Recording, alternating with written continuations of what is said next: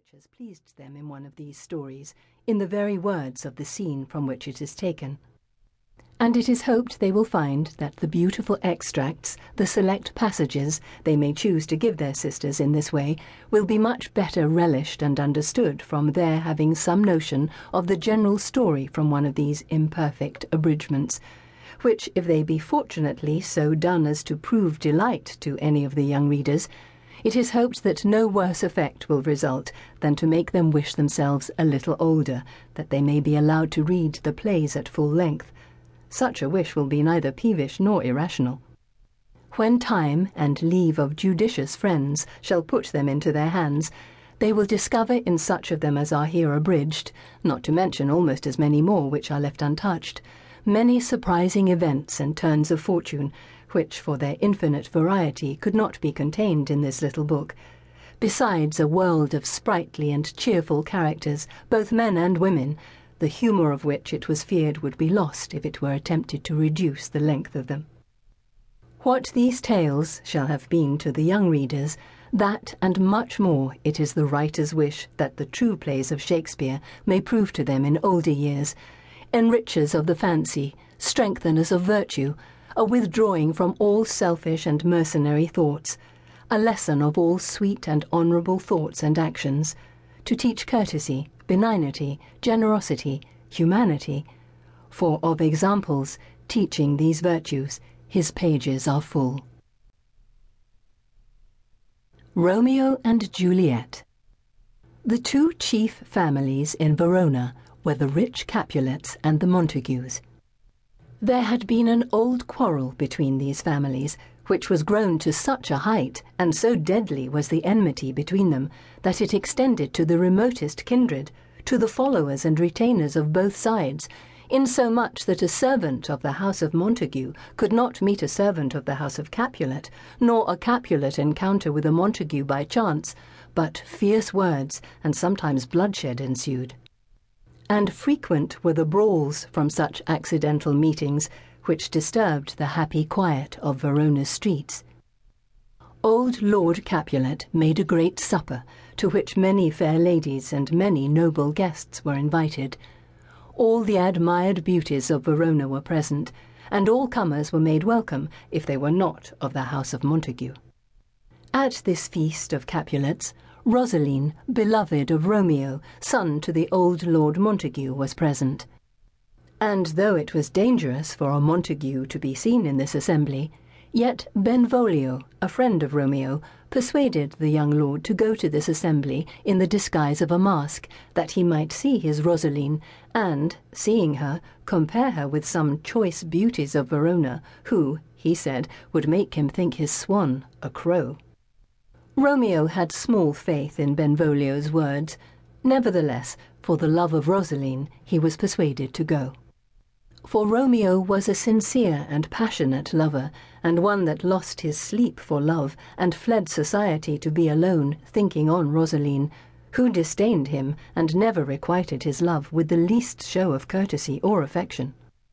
And Benvolio wished to cure his friend of this love by showing him diversity of ladies and company.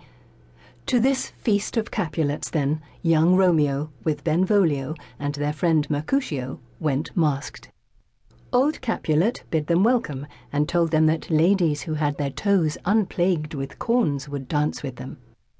And the old man was light-hearted and merry, and said that he had worn a mask when he was young, and could have told a whispering tale in a fair lady's ear. And they fell to dancing, and Romeo was suddenly struck with the exceeding beauty of a lady who danced there, who seemed to him to teach the torches to burn bright, and her beauty to show by night like a rich jewel worn by a blackamoor. Beauty too rich for use, too dear for earth, like a snowy dove trooping with crows, he said, so richly did her beauty and perfections shine above the ladies her companions.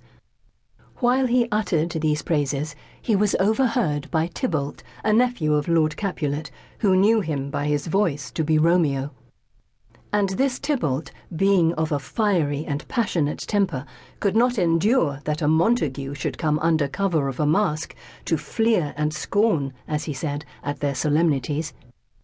and he stormed and raged exceedingly, and would have struck young Romeo dead. But his uncle, the old Lord Capulet, would not suffer him to do any injury at that time, both out of respect to his guests, and because Romeo had borne himself like a gentleman, and all tongues in Verona bragged of him to be a virtuous and well-governed youth. Tybalt, forced to be patient against his will, restrained himself, but swore that this vile Montague should at another time dearly pay for his intrusion. The dancing being done, Romeo watched the place where the lady stood, and under favour of his masking habit, which might seem to excuse in part the liberty, he presumed in the gentlest manner to take her by the hand, calling it a shrine, which, if he profaned by touching it, he was a blushing pilgrim, and would kiss it for atonement. "Good pilgrim," answered the lady, "your devotion shows by far too mannerly and too courtly. Saints have hands which pilgrims may touch, but kiss not." "Have not saints lips, and pilgrims too?" said Romeo. "Aye," said the lady, "lips which they must use in prayer." "Oh, then, my dear saint," said Romeo, "hear my prayer and grant it, lest I despair."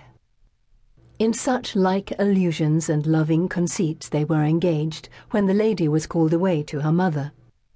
And Romeo, inquiring who her mother was, discovered that the lady whose peerless beauty he was so much struck with was young Juliet, daughter and heir to the Lord Capulet, the great enemy of the Montagues, and that he had unknowingly engaged his heart to his foe.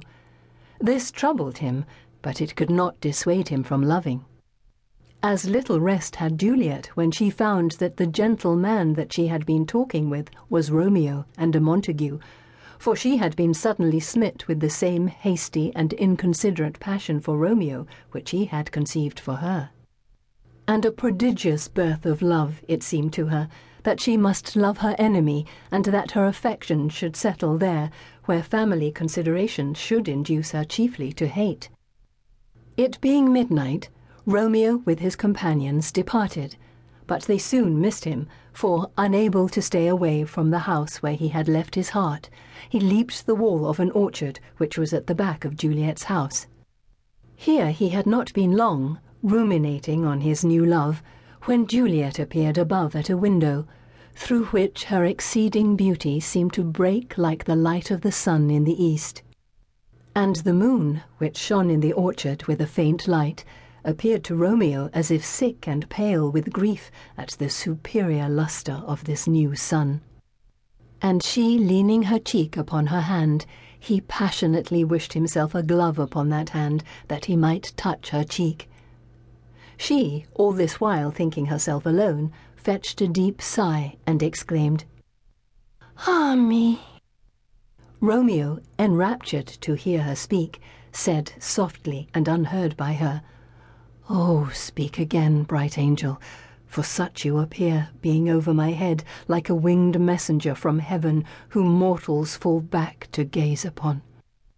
She, unconscious of being overheard, and full of the new passion which that night's adventure had given birth to, called upon her lover by name, whom she supposed absent. "Oh, Romeo, Romeo," said she, "wherefore art thou, Romeo? Deny thy father, and refuse thy name, for my sake, or if thou wilt not, be but my sworn love, and I no longer will be a Capulet."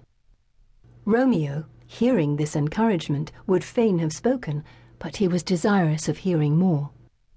And the lady continued her passionate discourse with herself, as she thought, still chiding Romeo for being Romeo and a Montague, and wishing him some other name, or that he would put away that hated name, and for that name, which was no part of himself, he should take all herself. At this loving word, Romeo could no longer refrain, but, taking up the dialogue, as if her words had been addressed to him personally, and not merely in fancy, he bade her call him Love, or by whatever other name she pleased, for he was no longer Romeo, if that name was displeasing to her. Juliet, alarmed to hear a man's voice in the garden, did not at first know who it was that by favour of the night and darkness